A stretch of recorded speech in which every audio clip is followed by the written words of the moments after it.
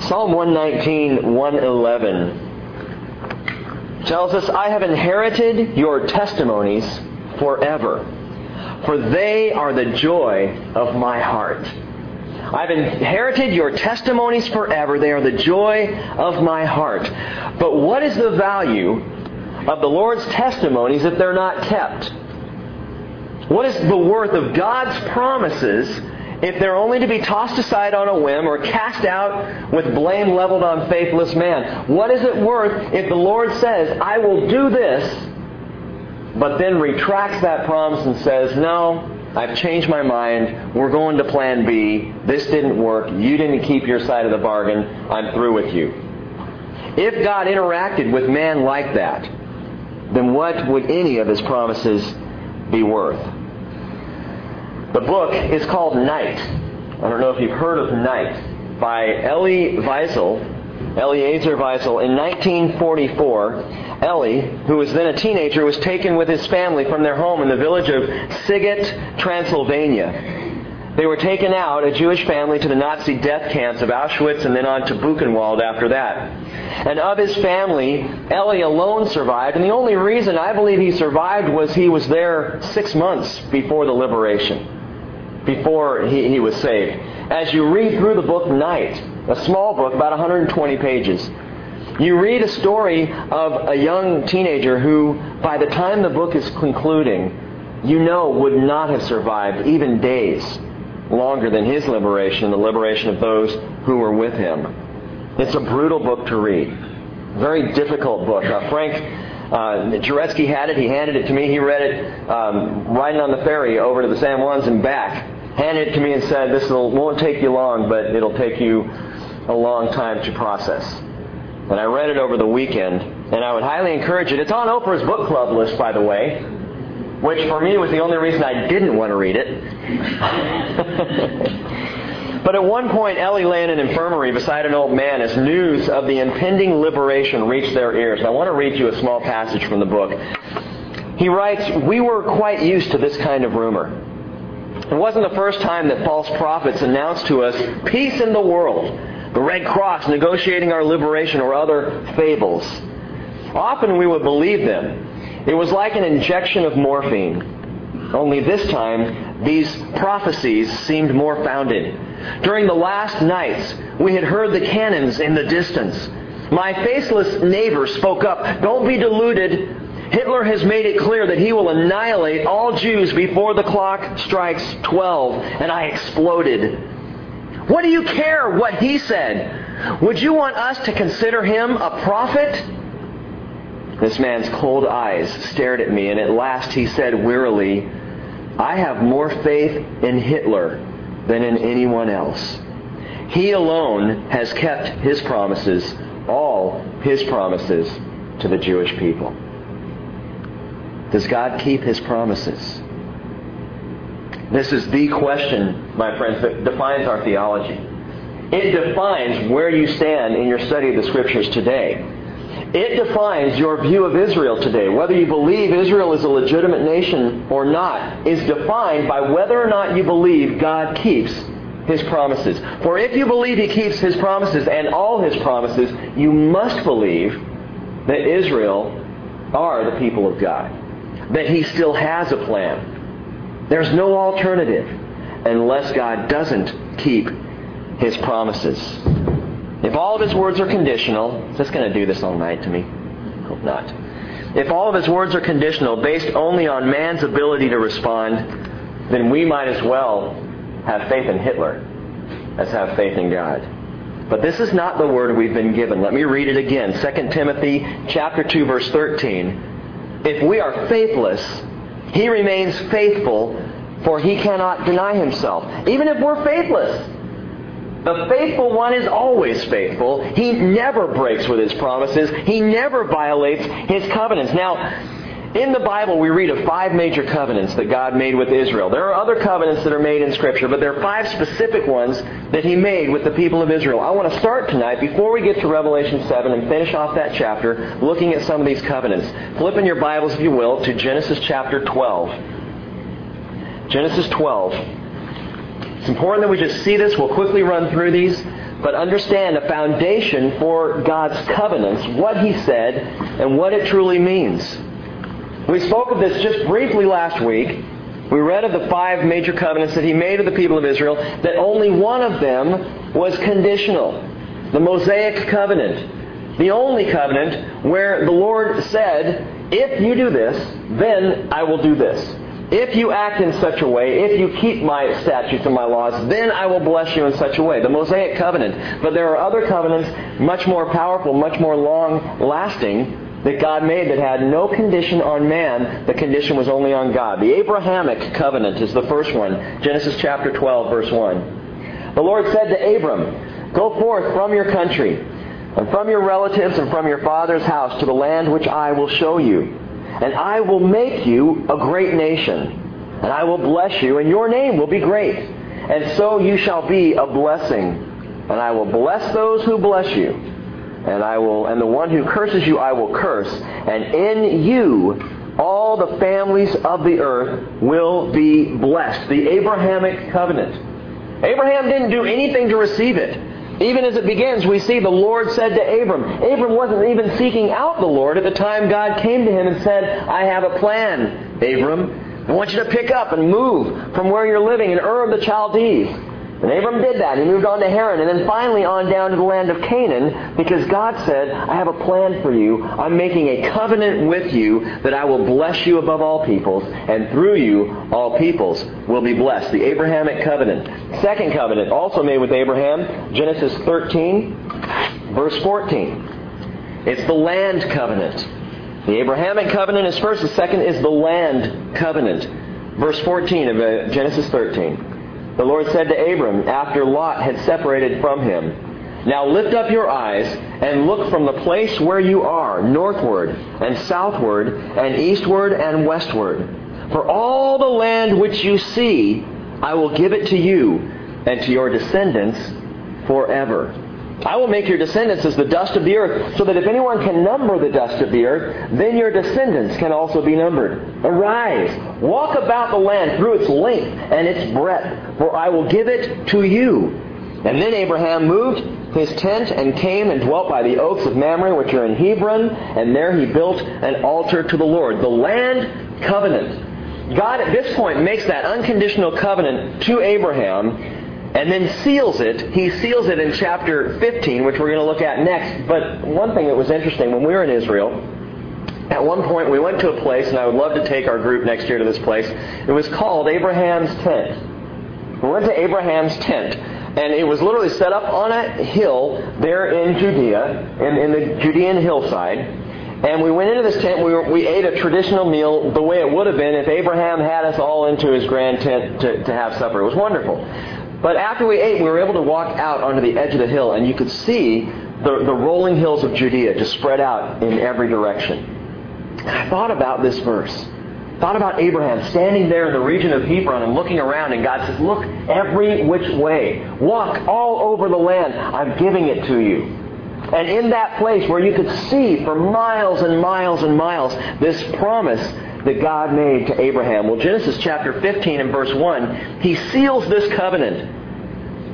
After these things, the word of the Lord came to Abram in a vision, saying, do not fear, Abram. I am a shield to you, and your reward shall be very great. Or literally, I am your very great reward. And Abram said, O Lord God, what will you give me since I'm childless?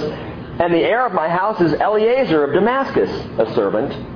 And Abram said, since you have given no offspring to me, one born in my house is my heir. And then, behold, the word of the Lord came to him, saying, this man will not be your heir, but one who will come forth from your own body, he shall be your heir. So he took him outside, and he said, now look toward the heavens, and count the stars if you're able to count them. And he said to him, so shall your descendants be. And he believed in the Lord, and he reckoned it to him as righteousness. And he said to him, I am the Lord who brought you out of Ur of the Chaldeans to give you this land to possess it.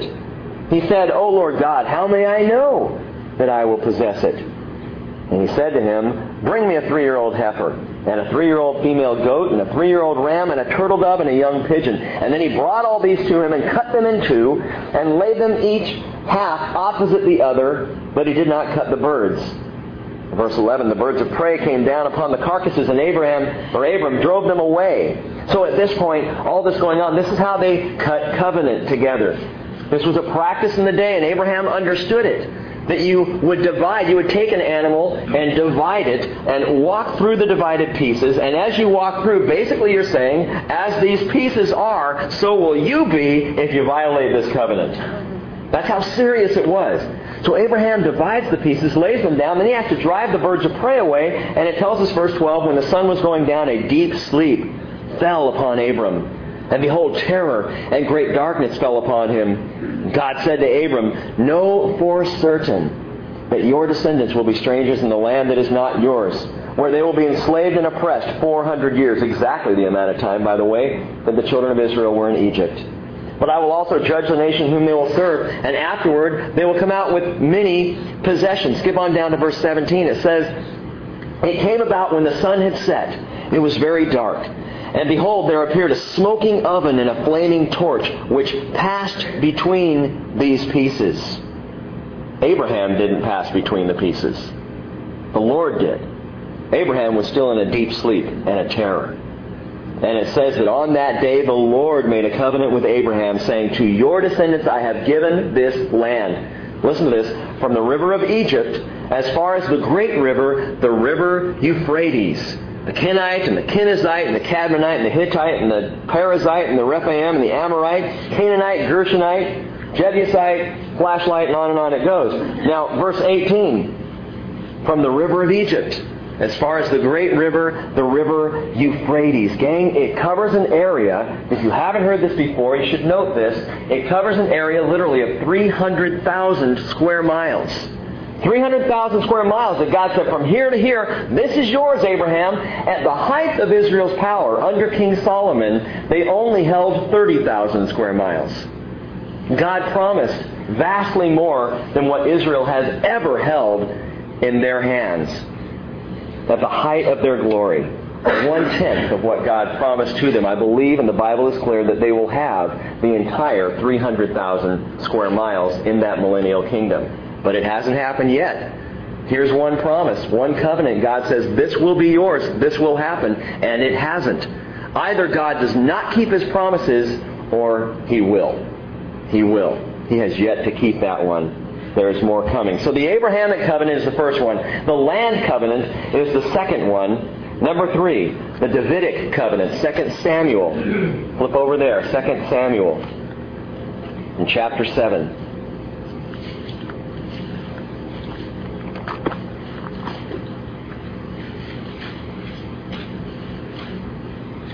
2 Samuel 7, beginning in verse 1. I'll start reading. If you're not there, just catch up. 2 Samuel 7, verse 1. Now it came about when the king lived in his house, and the Lord had given him rest on every side from all his enemies, speaking of King David, that the king said to Nathan the prophet, see now, I dwell in a house of cedar, but the ark of God dwells within tent curtains. And Nathan said to the king, go, do all that is in your mind, for the Lord is with you. But in that same night, the word of the Lord came to Nathan, saying, go and say to my servant David, thus says the Lord, are you the one who should build me a house to dwell in? For I have not dwelt in a house since the day I brought up the sons of Israel from Egypt, even to this day. But I have been moving about in a tent, even a tabernacle. Wherever I have gone with all the sons of Israel, did I speak a word with one of the tribes of Israel, which I commanded to shepherd my people Israel, saying, why have you not built me a house of cedar? Now therefore, thus you shall say to my servant David, thus says the Lord of hosts, I took you from the pasture, from following the sheep, to be a ruler over my people Israel. I've been with you wherever you have gone. I've cut off all your enemies from before you, and I will make you a great name, like the names of the great men who are on the earth. I will also appoint a place for my people Israel, will plant them, that they may live in their own place and not be disturbed again. Nor will the wicked afflict them any more as formerly. That's yet to happen. Even from the day that I command judges to be over my people Israel, and I will give you rest from all your enemies. The Lord also declares to you that the Lord will make a house for you. When your days are complete, you'll lie down with your fathers. I will raise up your descendant after you, who will come forth from you, and I will establish His kingdom. God's talking about Jesus. He shall build a house for my name, and I will establish the throne. Actually, he's talking about Solomon right there. He shall build a house for my name, and I will establish the throne of His kingdom forever. That throne established then through Jesus. Verse 14, I will be a father to him, and he will be a son to me, and when he commits iniquity, I will correct him with the rod of men and the strokes of the sons of men. But my loving kindness shall not depart from him, as I took it away from Saul, whom I removed before you. Your house and your kingdom shall endure before me forever. Your throne shall be established, how long? Forever. In accordance with all these words and all this vision, so Nathan spoke to David. This is the Davidic covenant. The Lord declares to David, I'm going to build you a house, David. It's great. You want to build me a house? I appreciate that. I'm building you a house. I am going to develop a line. From your seed, David, your kingdom will go on forever from your seed, realized then ultimately in Jesus Christ. In fact, Luke chapter 1, verse 30, the angel said to Mary, do not be afraid, Mary, for you have found favor with God. And behold, you will conceive in your womb and bear a son, and you shall name him Jesus. He will be great and will be called the Son of the Most High, and the Lord God will give him the throne of his father David. Confirming once again the covenant that was spoken to David way back before, now it would be true through Jesus. Verse 33 of Luke chapter 1, and he will reign over the house of Jacob forever, and his kingdom will have no end. Well, wait a minute. Jesus was crucified. He never reigned on a throne from Jerusalem, did he? Did I miss something in the history of Jesus, in the life that he lived? Wasn't he crucified at 33? And even in faith, absolutely, I believe he was resurrected. But the Bible tells me he ascended. When did he ever reign on that throne? Well, you know the answer. He will. He will. He will reign from the throne in Jerusalem over the house of David and will fulfill this Davidic covenant. But there's one more covenant, which those who tout replacement theology, or British Israelism, which we talked about last week, or even preterism, these folks would usurp this promise, this covenant. It's called the New Covenant. The New Covenant. Jeremiah chapter 31, verse 31 says, behold, the days are coming, declares the Lord, when I will make a new covenant with the house of Israel and with the house of Judah. But this is the covenant that I will make with the house of Israel after those days, declares the Lord. I will put my law within them, and on their heart I will write it, and I will be their God, and they shall be my people. And you've probably heard this verse quoted before as a quote for the church, for Christians, people of the new covenant, right? Flipping your Bibles to Hebrews chapter 8. Hebrews chapter 8. So we ask the question, this new covenant, is this not a promise for the church? The reality is, only by gracious inclusion, for it is first given to Israel. Watch this, Hebrews chapter 8 and verse 6. But now he has obtained a more excellent ministry, by as much as he is also the mediator of a better covenant, which has been enacted on better promises.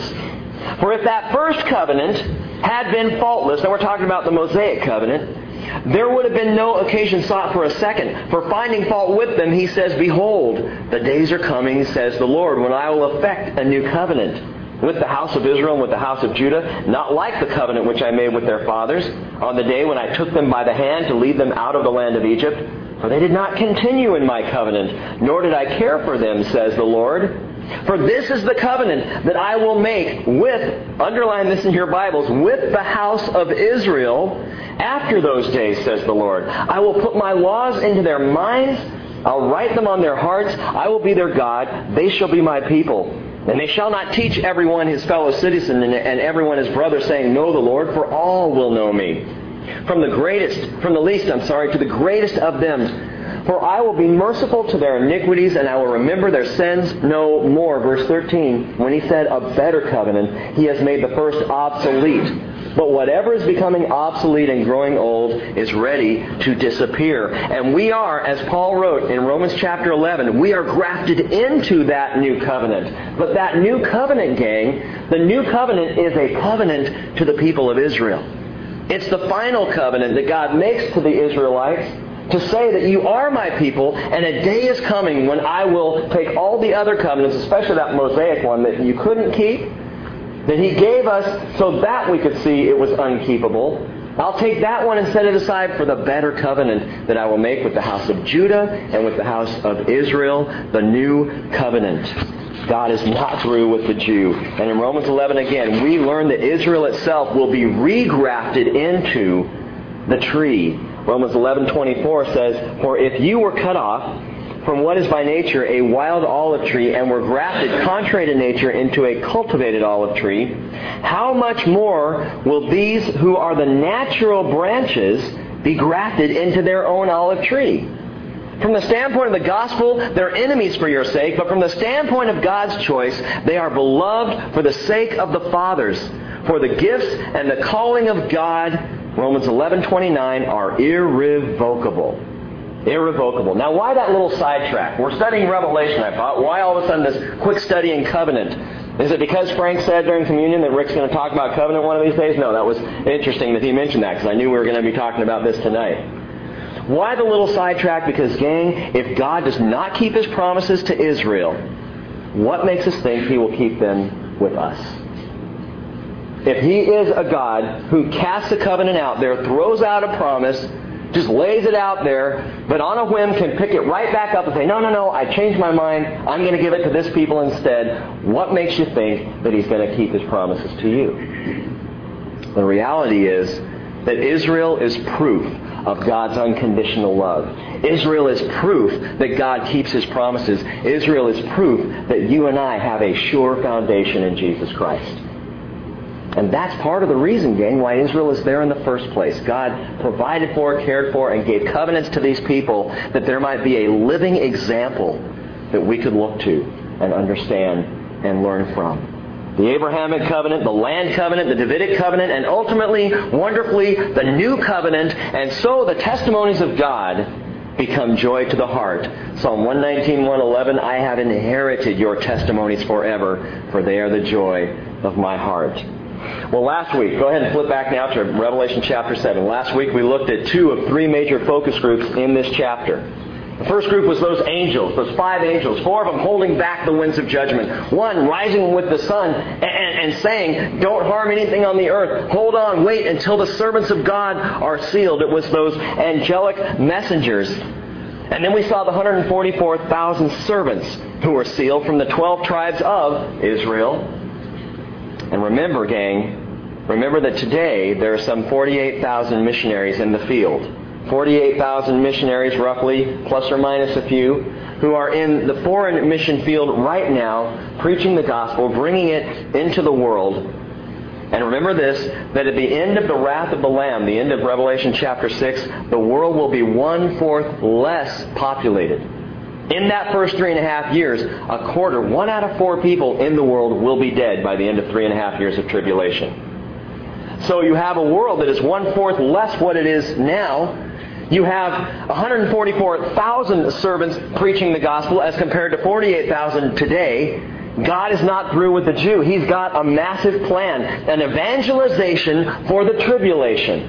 A way to continue the message going out into the world in a more powerful and a more palatable way, even than we see it happening today. And I believe these 144,000 Jewish evangelists are going to have a dramatic impact in the world. Jews who are accepting and seeing finally, yes, Yeshua, Mashiach, He is our Savior. He is Messiah. The Bible tells us in Matthew 24:14, and it's a verse used often by missionaries, a powerful verse, that this gospel of the kingdom shall be preached in the whole world as a testimony to all nations, and then the end will come. Then the end will come. And so a missionary often will say, this is why it's so critical that we get the gospel message out to the world, because the end can't come until the gospel is out. Then I would reply, not so. Not so. Well, maybe the very end can come, but see, there is nothing at this point that has to happen before the rapture of the church. There's nothing that we're waiting for in God's prophetic program for that to happen, for the church to be called home. It will not depend on us, the timing of God's return, of Jesus' calling. It doesn't depend on what we're able to do. Does that mean we should not worry about foreign missions? Absolutely not. We continue with every breath we have to pour all of our energy into getting the gospel out to people. That's why we're here. but it doesn't depend on us. God's not waiting for that last person to be saved for the church to be raptured. Because we see during the tribulation something stunning, something amazing. The next group in chapter 7 tonight, the multitude of martyrs. Let's read about them. Verse 9. After these things I looked, and behold, a great multitude which no one could count, from every nation and all tribes and peoples and tongues, standing before the throne and before the Lamb, clothed in white robes, and palm branches were in their hands. Palm branches, by the way, are a symbol of victory, of authority, of having won. And verse 10 says, they cry out with a loud voice, saying, salvation to our God who sits on the throne and to the Lamb. What does this mean? Why are these people crying out salvation to our God? Because these people are ascribing their salvation to the Lord. This is where our salvation came from. In other words, these are a saved people. These are people who have received salvation and are praising God for it. They're not angels. Angels don't need saving. Angels are already with the Lord. They're not the raptured church, as you'll see momentarily, but they are those who have been saved nonetheless. And this great company causes angels to fall down and worship. Look at verse 11. All the angels were standing around the throne and around the elders and the four living creatures. And they fell on their faces before the throne and they worshiped God, saying, Amen! Blessing, glory, wisdom, thanksgiving, honor, power, and might be to our God forever and ever. What is it about this group of people that so excites the angels in heaven and the elders and those around the throne? Boy, these people show up. And they start praising God, salvation to God, and suddenly the whole host of heaven begins to praise and get excited. There's a heavenly hullabaloo going on. What's it for? What is it about these people? Who are they? And that's exactly what one of the elders asked John, verse 13. Then one of the elders answered, saying to me, those who are clothed in the white robes, who are they, and where have they come from? Now, we'll come back to who they are in just a second. But side note, a little detour for you. I want you to notice something here that the elder is doing. In fact, what I'd like you to consider for a moment is behaviors of the elders mentioned in Revelation. It's a great example of what anyone who would aspire to spiritual maturity and shepherding and leadership should think about. The behaviors of these elders. 4 things to jot down real quickly. Number 1, the elders sit in God's presence. The elders sit in God's presence. Going back to Revelation chapter 4 and verse 4, tells us around the throne were 24 thrones. Upon the thrones I saw the 24 elders sitting, clothed in white garments, and golden crowns were on their head. Wonderful thing about the elders, they were as close to God as they could get. They were right there, seated around the throne. Kind of like the Levites in the camp of Israel. We've talked so much about recently. Sitting right there, encamped, as close to the tabernacle as possible. Those in ministry, those in shepherding, in leadership, wanting to be as close to the Father as they could be. And a true elder, a true shepherd, sits in the presence of the Lord. True elder is not out there, trying to figure out by business tactics or understand through the ways of men how to lead a church. A true elder is listening to the Lord, sitting before the Lord, seeking the wisdom of the Lord, sitting in God's presence. Wise spiritual leaders always do that. Secondly, the elders seek out the hurting and point them to the Lord. They seek out those who are in pain, those who are hurting, and they point them to the Lord. Revelation chapter 5, verse 4. John says, I began to weep greatly because no one was found worthy to open the book or to look into it. And one of the elders said to me, stop weeping. Look, the Lamb that's from the tribe of Judah, the root of David, has overcome so as to open the book and its 7 seals. By the way, a quick note here. From this elder's behavior, a key to opening doors of evangelism. Spiritual sensitivity. Well, what do you mean by that? Look for opportunities as you're speaking to people, as you're in relationships with people. Look for opportunities to share Jesus based on their needs in their life. Someone might have some kind of a personal tragedy. Great time to begin to share Jesus. Someone may be hurting. Someone may be stressed out. Great time to offer Jesus. Here John is weeping, and what the elder wisely does is says, don't weep. Don't worry. It's okay. Look at Jesus. Look. Here's someone who can answer you. Here's someone who can bless you. Here's someone who has the power to take care of you. So keeping our hearts open to the needs around us and responding with an eye to the Lord. This is elderly behavior, if you will. Third thing, the elders sing a new song. Revelation chapter 5 verse 9 tells us they sang a new song saying, "Worthy are you to take the book and break its seals, for you were slain, and you purchased for God with your blood men from every tribe and tongue and people and nation. You've made them to be a kingdom and priests to our God, and they will reign upon the earth." In other words, spiritually wise elders never forget their redemption. They never forget that they're saved people. I've seen it happen before. Thankfully, I don't see it here at the bridge. But I've seen it happen where church leaders or people in ministry begin to think more highly of themselves than they should. Begin to consider their position and their authority over other people. And begin to lead from there as opposed to leading from right here. From among. As one who is saved. Man, I am redeemed with everybody else. And when I stand up on Sundays and I talk about the grace of God, I don't talk about it because I want to convince you. I talk about it because I'm convinced. Because I know what God's done in my life. Because I have seen what He's cleaned up and the messes I've made and how He continues to love me and grace me anyway. It's not because I think, oh, grace is good for you people. No, grace is good for me. It's what I need. Well, the elders are singing a new song. They sit in God's presence. They seek out the hurting and show them the Lord. And number 4, and we see it right here in verse 13, elders set off spiritual discussions. They ignite spiritual conversation. They cause people to think about what's going on. I love this. Again, verse 13, one of the elders answered, saying to me, these who are clothed in white robes, who are they? Where have they come from? Where have they come from? Interesting word, the word answered. In the New American Standard Bible and the King James Version, they're the only correct renderings that I've found of this verse. The elder isn't asking a question, he's answering. It doesn't say that the elder, asked, saying to me. It wasn't that one of the elders turned to John and asked him a question. No, he's answering something. He's answering a need. He's answering a need even before the question is asked. John hasn't asked who these people are, but the elder wants to ignite spiritual conversation. So the elder answers his question before he asks it. What's going on here? John needed to know who this was. Even if John at that point wasn't ready to ask the question. John may have just been staring there confused going, wow, and he mentions this multitude of people. As a matter of fact, that phrase, the great multitude, it indicates multiplied millions of people. More than he could count. He's blown away. He's seeing all these people and they're praising God all of a sudden. Now remember, he's in this vision here. John's watching these things take place and trying to understand them. One of the elders looks over at John and he must have had that look on his face that we so often get. That look that's...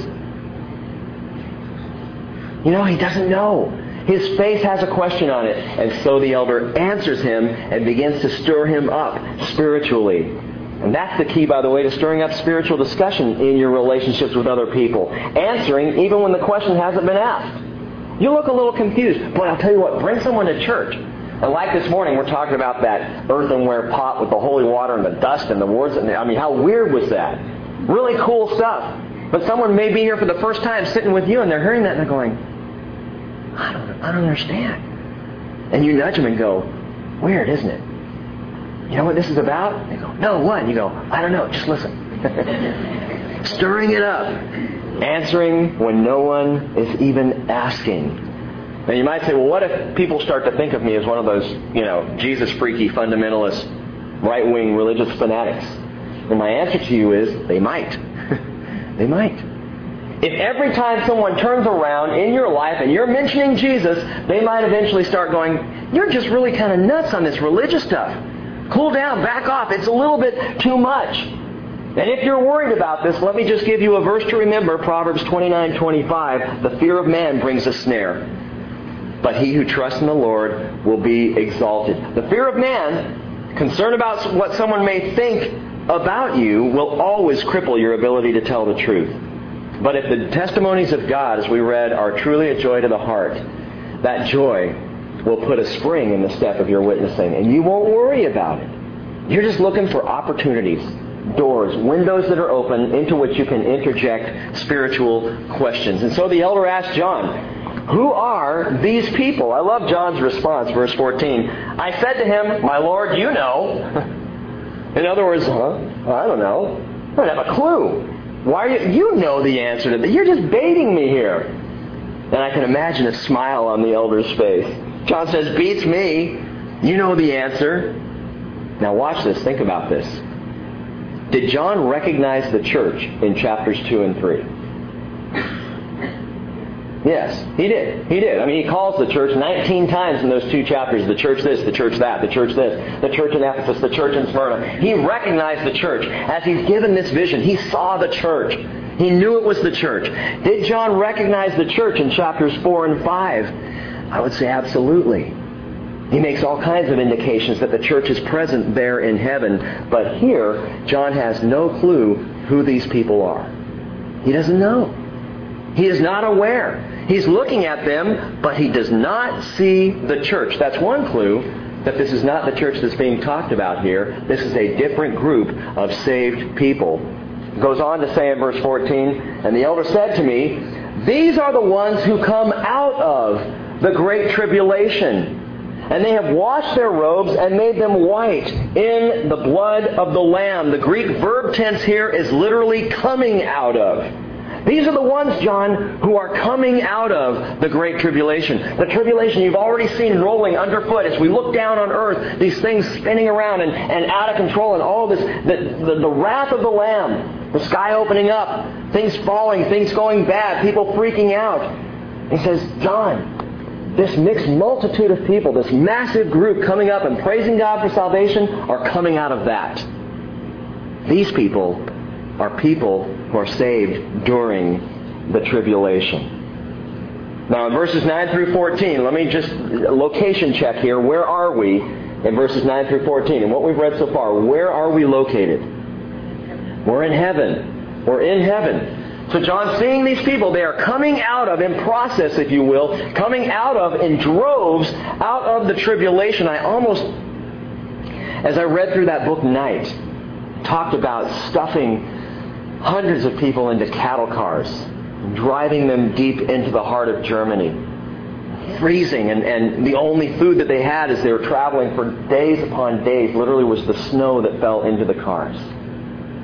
You see these massive numbers of people being driven into the heart of Germany, and the contrast of, as I was reading it, just experiencing emotionally the contrast of now you've got millions of people coming up, being lifted up, millions of martyrs, praising God, not being carted off to death, but received in heaven in life.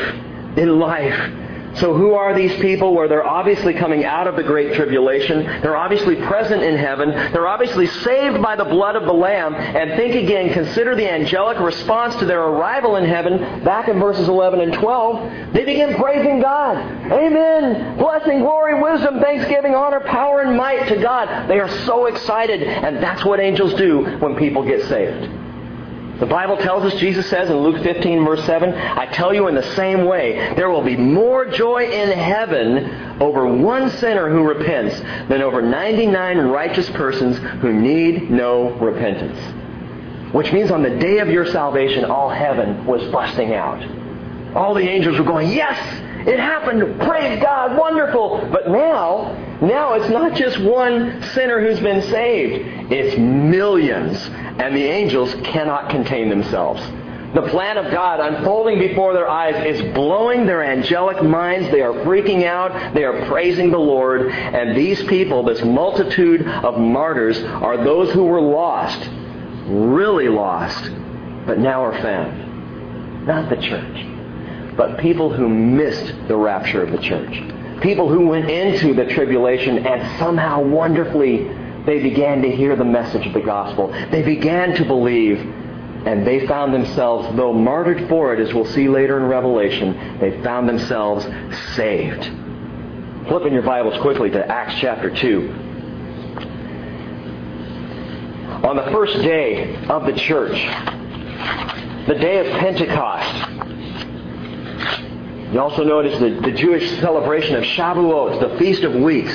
On that first day, Peter began to preach a fantastic sermon.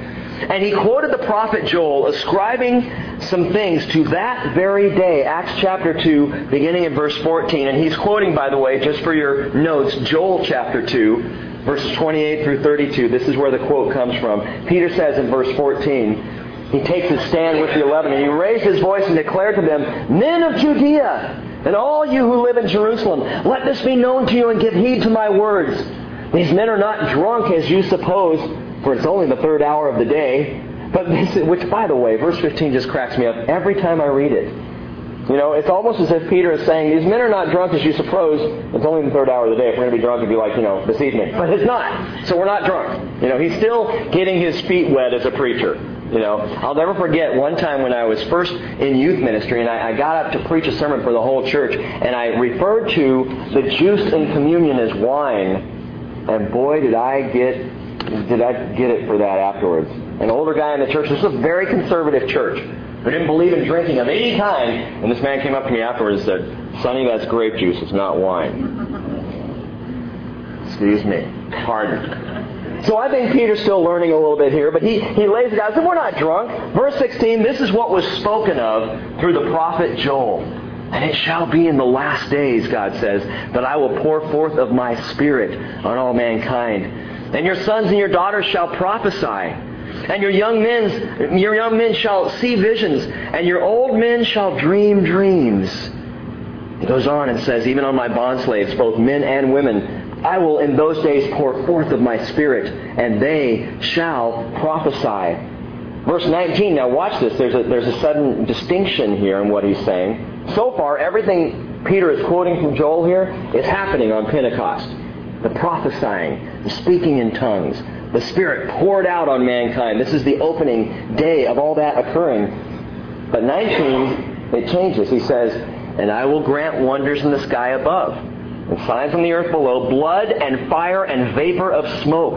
The sun will be turned into darkness, the moon into blood, before the great and glorious day of the Lord shall come. And it shall be that everyone who calls on the name of the Lord will be saved. But there's a problem, Peter. You're quoting Joel. You're quoting this end times prophecy. And if we were sitting there listening to Peter, we might be, might take the occasion of looking up. Well, the moon's not turned to blood. The sun isn't now darkness. These things that he's talking about are not happening. What's going on here? This is what I would call, for lack of a better phrase, a split prophecy. That part of it did happen at the inauguration day of the church. It began. The Spirit was poured out. God began to pour out His Spirit on mankind in a way He never had done before with that first century church, with those first apostles, and then the first 3,000 people who were saved on that very day. But there is part of this prophecy which will only be fulfilled at the end, when the sun will be turned to darkness, the moon to blood, before the great and glorious day of the Lord shall come. And listen again to verse 21. And it shall be that everyone who calls on the name of the Lord will be saved, even if that means it's during the tribulation. Even if the time of God's wonderful grace in the rapture has passed, has gone on, the church has pulled out. Even so, as long as there is life on this earth, God is saying, if you call on my name, you will be saved. And when will these tribulation saints call on the name of the Lord? After the great and awesome day of the Lord had begun. The day of the Lord will begin with that beginning of the tribulation. These people are those who are saved during the tribulation and pulled out of the tribulation. Now recall Jesus' words in Matthew 24:14. Again, He says, this gospel of the kingdom shall be preached in the whole world as a testimony to all nations, and then the end will come. And that tells me, gang, we have a job to do. If you have a friend, a family member, anyone that you're close to or even know that doesn't know Jesus, you keep telling them. You keep proclaiming. You keep preaching it. You don't stop now. And you may say, yeah, but they're not listening. Maybe not. And maybe they will not listen, and maybe they will completely miss the rapture. But if you can fill them with enough gospel now, it may serve them later. God forbid that anybody would have to go through the tribulation, but because of the hardness of man's heart, we know people will. And so we have opportunity even now to be pouring out the gospel and praying for and hoping that if someone is not in faith in Jesus when the rapture happens, they still will have heard enough gospel that they will choose the Lord after the fact. And maybe if you talk enough about it, there will be someone who recognizes on the day of the rapture that that's exactly what happened, and they didn't take the time to believe, but right then, right in that moment, they fall on their knees and they come to faith in our Lord Jesus Christ. Praise the Lord, they will be saved. They will be saved. Isaiah 55:11 says that God promises His Word will not come back to Him empty. His Word is powerful, beyond any power that we as human beings have, if we will just speak His Word. Which is why, as I said this morning, it's so important that we study His Word, that we know it. But if we'll just speak His Word, it does something we can't even do in our lives. It will accomplish a purpose. What's that? The salvation of souls. Salvation of souls. That phrase in verse 9, multiplied millions, which no one could count. It appears that these martyrs will be party to the greatest evangelistic campaign in all of history. In fact, and this is interesting, J. Vernon McGee puts it this way. He says, the 144,000 witnesses in the Great Tribulation are going to do in 7 years what the church up to the present has not done in 2,000 years. That's how intense a soul harvest this will be. There will be multiplied millions saved, literally out of the tribulation. So, why not just wait for it? And you may even have someone say that to you. Hey, if everything you're telling me about is Revelation stuff, is end time, scary, last day stuff, if it's all true, I'm just going to hang out and wait for it. And if it happens like you say it's going to happen, then I'll believe in Jesus. Why not just put off till tomorrow what, you're asking me to do today? I can wait. A couple of reasons why not. Number one is death. It will cost them their lives. It will in a brutal way. We'll see this in Revelation 13. As Antichrist begins to pour out his wrath. As he begins to seek out the annihilation of anyone who claims Jesus. A comparison can be made easily to Hitler, who promised at the 12th hour, if his armies failed, he promised instantaneously the annihilation of all the Jews. That word was well known in the concentration camps. Even if your rescue comes at the last moment, all guns will be turned on you and you'll be wiped out in a split second. Well, that was one promise, gang, Hitler was not able to keep to the Jewish people. And why is that? Because God always keeps a remnant. God always has protected the people of Israel.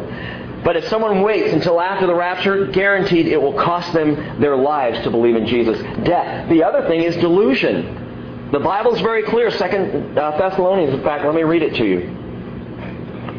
An interesting verse in 2 Thessalonians chapter 2 tells us the following.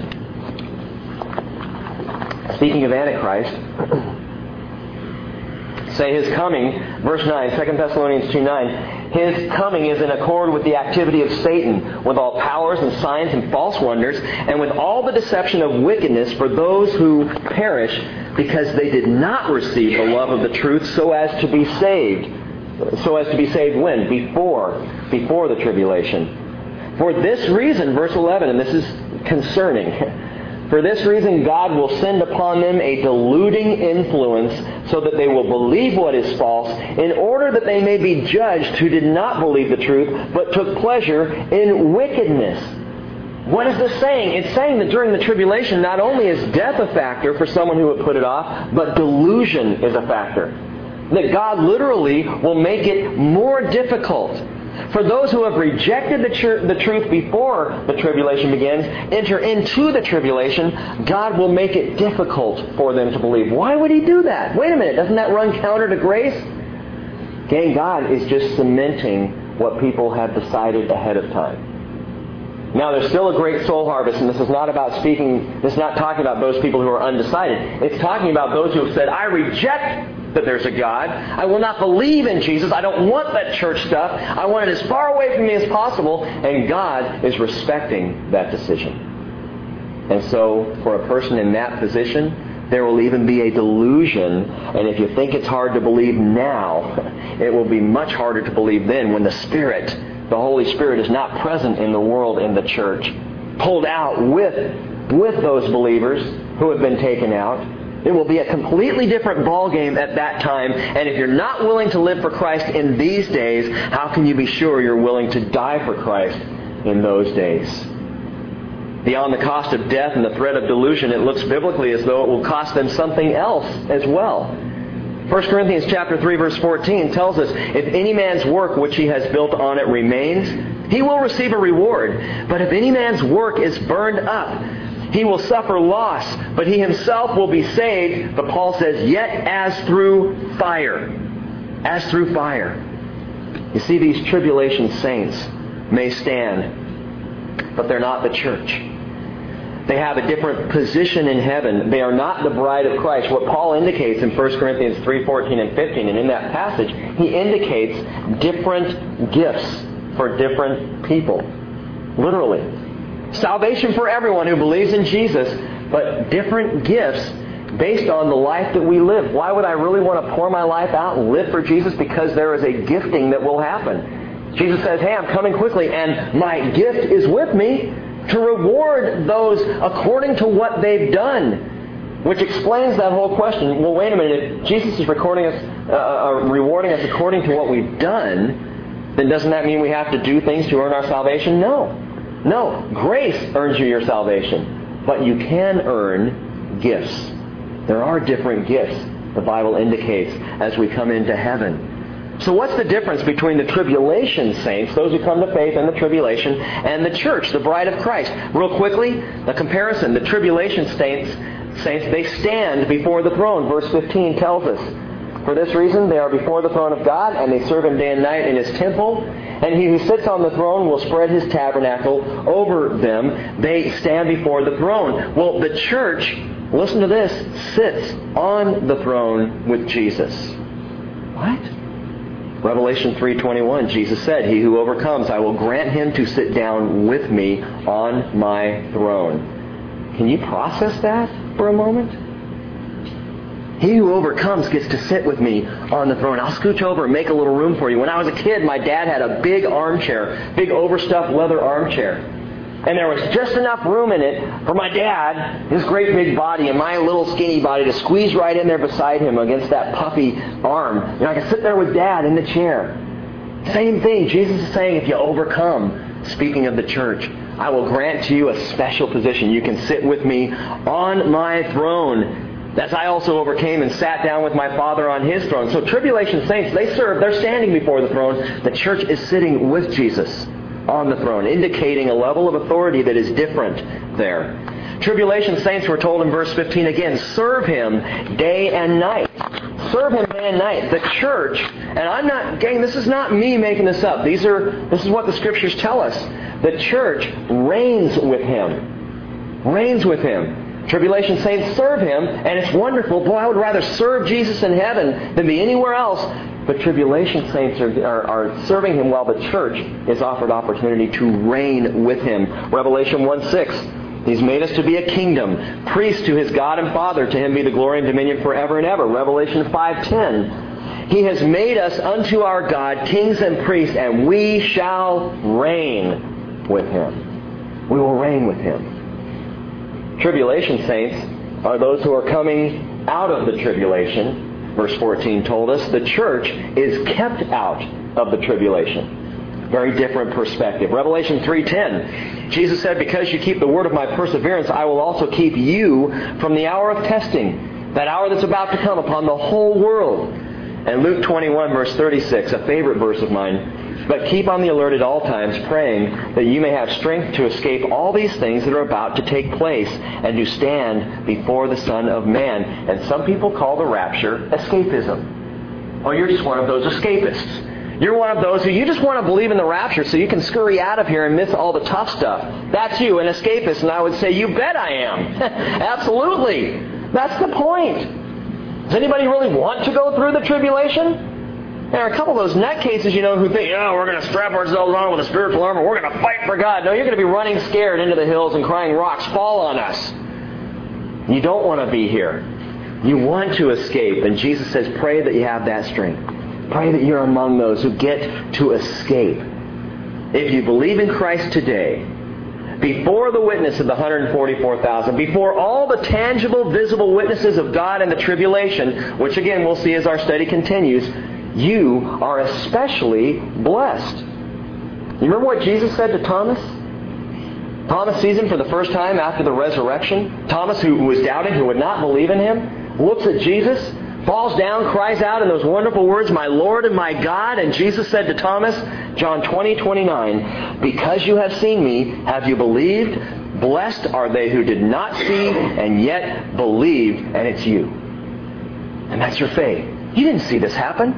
You didn't watch Jesus crucified. You didn't see Him after the resurrection. You didn't watch Him ascend into heaven, as did the apostles. We are of those people who will not see the types of things that will be seen during the tribulation.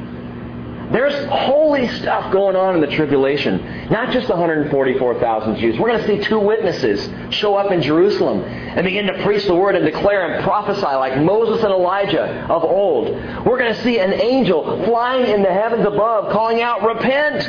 Turn to the Lord!" An angel. When was the last time you saw an angel fly by overhead?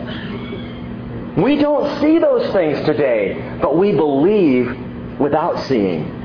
And Jesus says, "Oh, I've got a special blessing for you." Want to know what it is? Check this out. Luke chapter 12, verse 37. Jesus says, "Blessed are those slaves whom the master will find on the alert when he comes.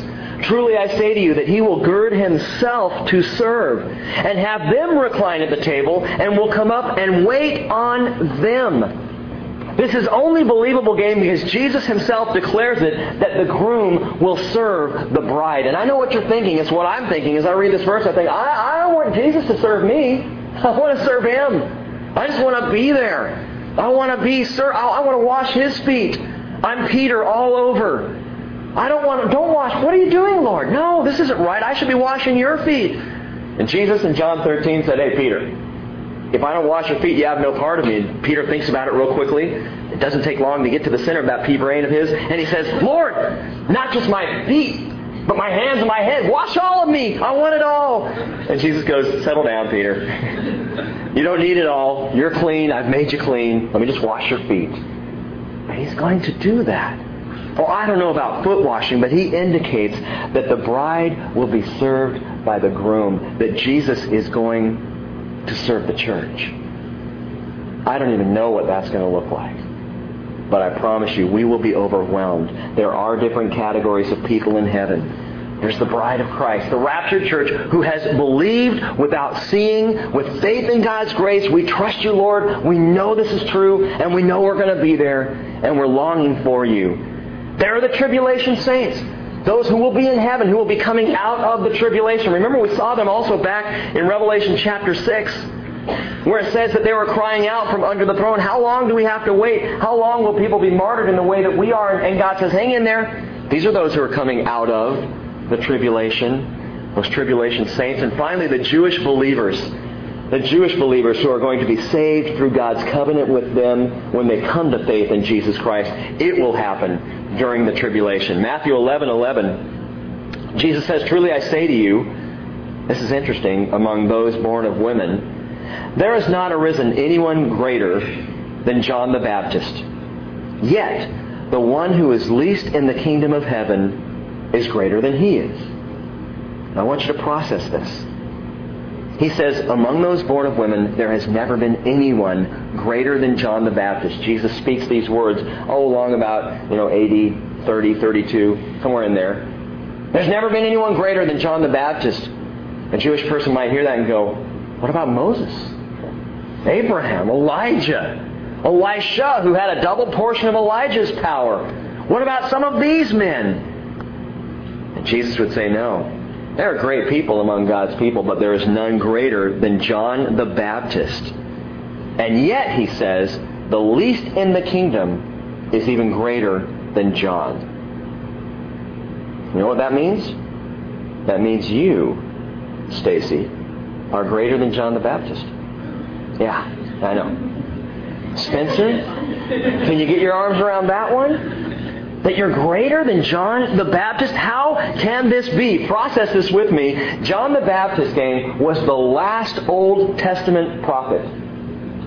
He was the last prophet of the Mosaic age, if you will. He was the last prophet of that dispensation. He died before Jesus was crucified, before the New Age came in, before the church age. He belongs to that group, that great group of prophets that came prior to Jesus, the greatest of the Old Covenant believers. But Christians today are in a different category than John. Again, we'll see this more as we get closer to the end of Revelation. But for those who would say, I'll just wait and see how everything plays out, just understand, if you do make it, it'll probably kill you. It'll cost you beyond death. And again, if I have my choice, I would rather be at the head table of the wedding feast of the Lamb. That's where I'd like to be. I know it might sound a little selfish, a little presumptuous, but that's where I want to be. But you are called greater than John the Baptist because you came to faith in Jesus without sin. There is nothing physically, tangibly. Oh, I know you've experienced God. I know that we've experienced, some of us in our lives, specific, tangible, physical healing. I know we've seen God do the miraculous, but you have not seen Him work as He did with the people of Israel. When was the last time you walked through a parted sea? When was the last time you were led by a pillar of fire? When was the last time, again, you saw the angel flying in the sky or heard the prophets crying out from Jerusalem? You haven't experienced those things, but you have faith because you have not seen. You have faith in God's grace, and you are going to be blessed. Now, take a deep breath. We're almost done. I have one more thing to share with you tonight, and it's awesome enough to silence the heavens. It tells us, let me finish out. I don't know if I finished these last few verses. Verse 16, they will hunger no longer, nor thirst anymore. Nor will the sun beat down on them, nor any heat. For the Lamb in the center of the throne will be their shepherd, and will guide them to springs of the water of life, and God will wipe every tear from their eyes. And I want to just interject this. Remember who John was writing to. A severely persecuted church. A group of people in that day who were under the gun horribly. And John was saying, it's going to be okay. It's going to be okay. As bad as it may seem, it's going to be okay. Well, verse 1 of chapter 8 tells us the following. When the Lamb broke the seventh seal, so finally we get to the end of the six seals, or the seven seals. He breaks the seventh one, and there was silence in heaven for about half an hour. Now this is interesting to me. The silence that follows the breaking of the seventh seal is astounding. There are those who call this silence an unknowable mystery. And yet the Bible tells us exactly what's going on. We don't have to be uninformed or, curious about this mystery. Remember now, chapter 7 began itself with an eerie, dead calm on the face of the earth. As the 144,000 were sealed and the angels held back those winds of judgment, and there was that dead calm. We described it as people coming out of the caves and rocks and mountains looking up going, what's going on here? Everything stopped. What's this peace about? What's this silence? Well, now we're up in heaven. And there is a covenant-keeping calm before the storm there. Now there's a silence in heaven, a hush so deep that you can't even hear an angel rustling his wings. Verse 2. And I saw the seven angels who stand before God, and seven trumpets were given to them. Another angel came and stood at the altar holding a golden censer, and much incense was given to him, so that he might add it to the prayers of all the saints on the golden altar which was before the throne. And the smoke of the incense with the prayers of the saints went up before God and out of the angel's hand. The golden altar, by the way, we've talked about, that golden altar in the tabernacle, it's real.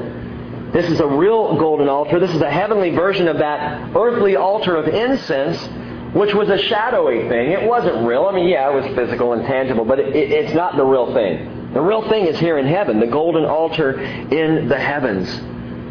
But look at what happens here. Prayer and heavenly incense are mixed together and go up like smoke before God. And in that moment, God says, quiet. Hush. Interesting, I believe this may be the only time in all eternity when worship in heaven stopped. For half an hour, silence.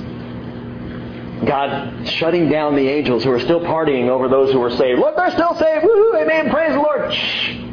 And they're quiet. Why? Because God is pausing to hear the prayers of His people. to listen to their prayers. I don't want to miss a single thing. Every cry, every ache, every plea, every unanswered prayer, I believe, whispered in moments of tribulation throughout all of history, along with those offered during the tribulation, at the end of history, rise up before the Lord, and He says, now's the time. Silence, every prayer will be heard. Let me give you very quickly 4 absolutes of prayer. Number 1, prayer causes silence in heaven. It's the last thing God does before He begins to pour out His unmitigated wrath upon the earth is He stops to hear all the prayers of His people. And again, John's audience, as they heard this, must have been so encouraged in their first century suffering and crying and pain and martyrdom. You think about the widow whose husband was lit on fire, ignited in Nero's garden. And she understands that all of her weeping and all of her prayers that go up before God will be heard. That there is that moment of silence when the prayers are heard. And what about you? What about all your prayers where you said, Lord, please just take this from me. Lord, please get me through this day. Lord, please restore this relationship. Lord, please make this happen for me. Do you believe that your prayers are heard? Do you realize the immediate and available attention of God in your prayers? I love this. Church historian Hendrik Grooven wrote the following. He said, the distinctive feature of early Christian prayer is the certainty of being heard. Have we lost that? Have we lost that absolute certainty that, man, when I cry out to God, He hears me? That Jesus intercedes for me? That He lifts those prayers up. He defines them. He explains them. He brings them to the Father. That's the second thing, by the way, that our prayers are sweetened by Jesus. Prayer is sweetened by Jesus. Hebrews 7:25 tells us, therefore, He is able also to save those forever who draw near to God through Him, since He always lives to make intercession for them. For them. Our prayers today, gang, carry a sweet aroma, and it's the aroma of Christ. He sweetens those prayers. This is His current ministry, our high priest, interceding, taking our sloppy and selfish and nearsighted pleas and presenting them like incense before God. 1 Timothy chapter 2, verse 5 says there is one God and one mediator also between God and men, the man Christ Jesus, who gave Himself as ransom for all, the testimony given at the proper time. Romans 8, verse 26. In the same way, the Spirit also helps our weaknesses. We don't know how to pray as we should, but the Spirit Himself intercedes for us with groanings too deep for words. And He who searches the hearts knows what the mind of the Spirit is, because He intercedes for the saints according to the will of God. And did you hear that last line? According to the will of God. If there was any way that I would encourage you to pray, that I seek to pray myself, it is according to the will of God. Now, there are those who would disagree with me. There are those who would claim that in prayer, if we have enough faith, we can call down whatever power we want. Now, I believe amazing power can be called down in prayer. That wonderful things happen, that God heals His people. But gang, Jesus, who is our intercessor, prayed this way. Luke 22:42 in Gethsemane, Father, if You are willing, remove this cup from me, yet not my will, but Your will be done. Luke 23:46 at Calvary on the cross, when Jesus cried out, Father, into Your hands I commit my spirit. Gang, if that's how our intercessor prays, according to the will of God, then shouldn't we pray according to the will of God as well? All this doesn't mean that we have to be defeatist. Oh, Lord, if You're not going to heal me, I guess that's okay. No, Father, I desire healing. I desire change here. I desire Your help. I need You. But as You will. As You will. According to Your will, Father. I think Jesus still prays this way. I believe that He conforms our prayers to His will. Thankfully, because when I pray, my prayers, they don't go straight to God, rude and rough and selfish and brazen. No, they go through Christ. They're rerouted through Jesus. And when they reach the Lord, they are in accordance with His will. He's interceding for me, and they are sweet, and they are a pleasing aroma before the Lord God. And our prayers cause silence in heaven. They're sweetened by Jesus. Number 3, our prayer shakes the world. Verse 5, the angel took the censer, filled it with fire from the altar, and threw it to the earth. And there followed peals of thunder and sounds and flashes of lightning and an earthquake. That is God's reaction, His response to prayer. It shakes up the world around us. Our prayer goes up and the results come down. And by the way, Romans chapter 12, verse 19, Paul said, never take your own revenge, beloved, but leave room for the wrath of God, for it is written, vengeance is mine, I will repay, says the Lord. These flashes of lightning, thunder, and the earthquake that happens. This is God's response to the prayers of the martyrs. This is God now reacting, beginning to respond, to shake up the world. I am angry about what you have done to my people. I will exact vengeance on this world because of what you have done to those who have clung to me, who have desired to be mine. It's another prophecy of Joel, gang, regarding the day of the Lord and the millennium. Let me read this to you very quickly. We're almost done. Joel chapter 3. Joel chapter 3 and verse 16 tells us the Lord roars from Zion and utters His voice from Jerusalem, and the heavens and the earth tremble. The Lord is a refuge for His people and a stronghold to the sons of Israel.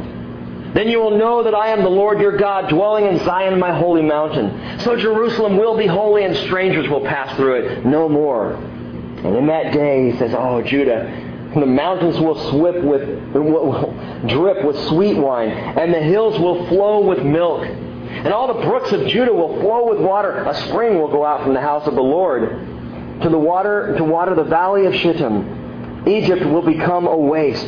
Edom will become a desolate wilderness because of the violence, listen to this, because of the violence done to the sons of Judah, in whose land they have shed innocent blood. But Judah will be inhabited forever, and Jerusalem for all generations, and I will avenge their blood, which I have not avenged, for the Lord dwells in Zion. Promise, guarantee, I will avenge the blood of the people of Judah. I will avenge the blood of the martyrs. I will avenge every hurt, every bit of damage, every ounce of persecution poured out on my people. God says, I will avenge. We pray, we cry out to God. The vengeance will come. It's not ours to deal with. It's not ours to mitigate. It's not ours to return toward anyone who would be harsh toward us. It's the Lord's vengeance, and He will repay. We open tonight with an excerpt of Elie Wiesel's chilling Holocaust memoir, Night. Let me read one more passage to you before we finish. He writes, never shall I forget that night. The first night in camp that turned my life into one long night, 7 times sealed. Never shall I forget that smoke. Never shall I forget the small faces of the children whose bodies I saw transformed into smoke under a silent sky. Never shall I forget those flames that consumed my faith forever. Never shall I forget the nocturnal silence that deprived me for all eternity of the desire to live. Never shall I forget those moments that murdered my God and my soul and turned my dreams to ashes. Never shall I forget those things, even were I condemned to live as long as God Himself. Never. This written from the heart of a man who, as a 13-year-old boy, his world was ripped into shreds, turned upside down, and poured into the darkness of night. But gang, with respect to horrors like that I cannot even imagine, the Lord promises even these awful things that He claims He will never forget. The Lord says, yes, you will. He says in Isaiah 65:17, the former things will not be remembered or come to mind. But gang, there is one who will not only never forget, He will never forget. He has not forgotten His covenants and His promises. And as Joel prophesied, God will avenge their blood, which He has not yet avenged. Verse 6 of Revelation 8, last verse. Verse 6 reads, and the 7 angels who had the 7 trumpets prepared themselves to sound them. I told you this before. that each one of the judgments, as they end, prepare the next set of judgments. There are 3 sets of judgments you'll see poured out in the tribulation period. The seal judgments. And the last seal broken prepares now the trumpet judgments, which are even worse. And the last trumpet will sound the beginning of the bowl judgments, which will be worse still. 3 sets. Each set has 7 judgments in it. 7 that will fall on earth. And this last seal, as it's broken, prepares now the 7 trumpets to sound. That's the 4th thing the prayer does. It prepares the angels to sound their trumpet. And this introduces the next series of judgments. And my friends, brace yourselves, because it just gets more intense from here on out, as we watch how God ahead of time is letting us know what His wrath will look like on a Christ-rejecting, sinful world. As far as you and I are concerned, though, keep your eyes on Jesus, long for the day, and pray that we may escape all these things and stand before the Son of Man. Father, we pray that we may escape. We long to be caught up and pulled out of this place. But Father, with the same breath, we pray salvation for those who don't know Jesus yet. We long for and desire a great multitude of people saved before the tribulation, saved in this day. Father, we pray that You'll use us as instruments, however You will, to reach people. Father, if it's through our words, use our words. Give us the words of Your Spirit. God, if it's through our life example, Father, even if it be through a tragedy or a struggle in our own personal lives, if You can use that to Your glory and use that to the drawing of people to Jesus, then we pray Your will be done and not our will. Father, bless the study of Your word tonight. We pray in Jesus' name. Amen.